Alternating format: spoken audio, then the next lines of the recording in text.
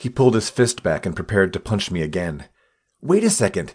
Don't you guys know where we are? We're in a beach in some unknown Roblox server, and you rudely interrupted our game of beach volleyball, Big Man Stipple said. Yes, I did that. I know that. But don't you know? We're in the natural disaster survival server, I said. Natural disaster? Yes.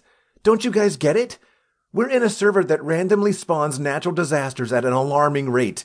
It seems that the only objective in this server is to stay alive, as each natural disaster is thrown your way. That's how I got here. I was tossed in a separate island, but an earthquake destroyed it, and I managed to escape with Major Creative, the most creative genius I've ever met. Our boat was swept up in a giant tidal wave, and I washed up here. Don't you see? 2 natural disasters in a single day? I'm sure we're sitting on a time bomb in this island.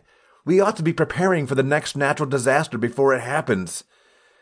There was a long pause in the big gang. Finally, they all looked at each other and began to laugh. They all laughed at me so hard, I didn't think that they were taking my story very seriously.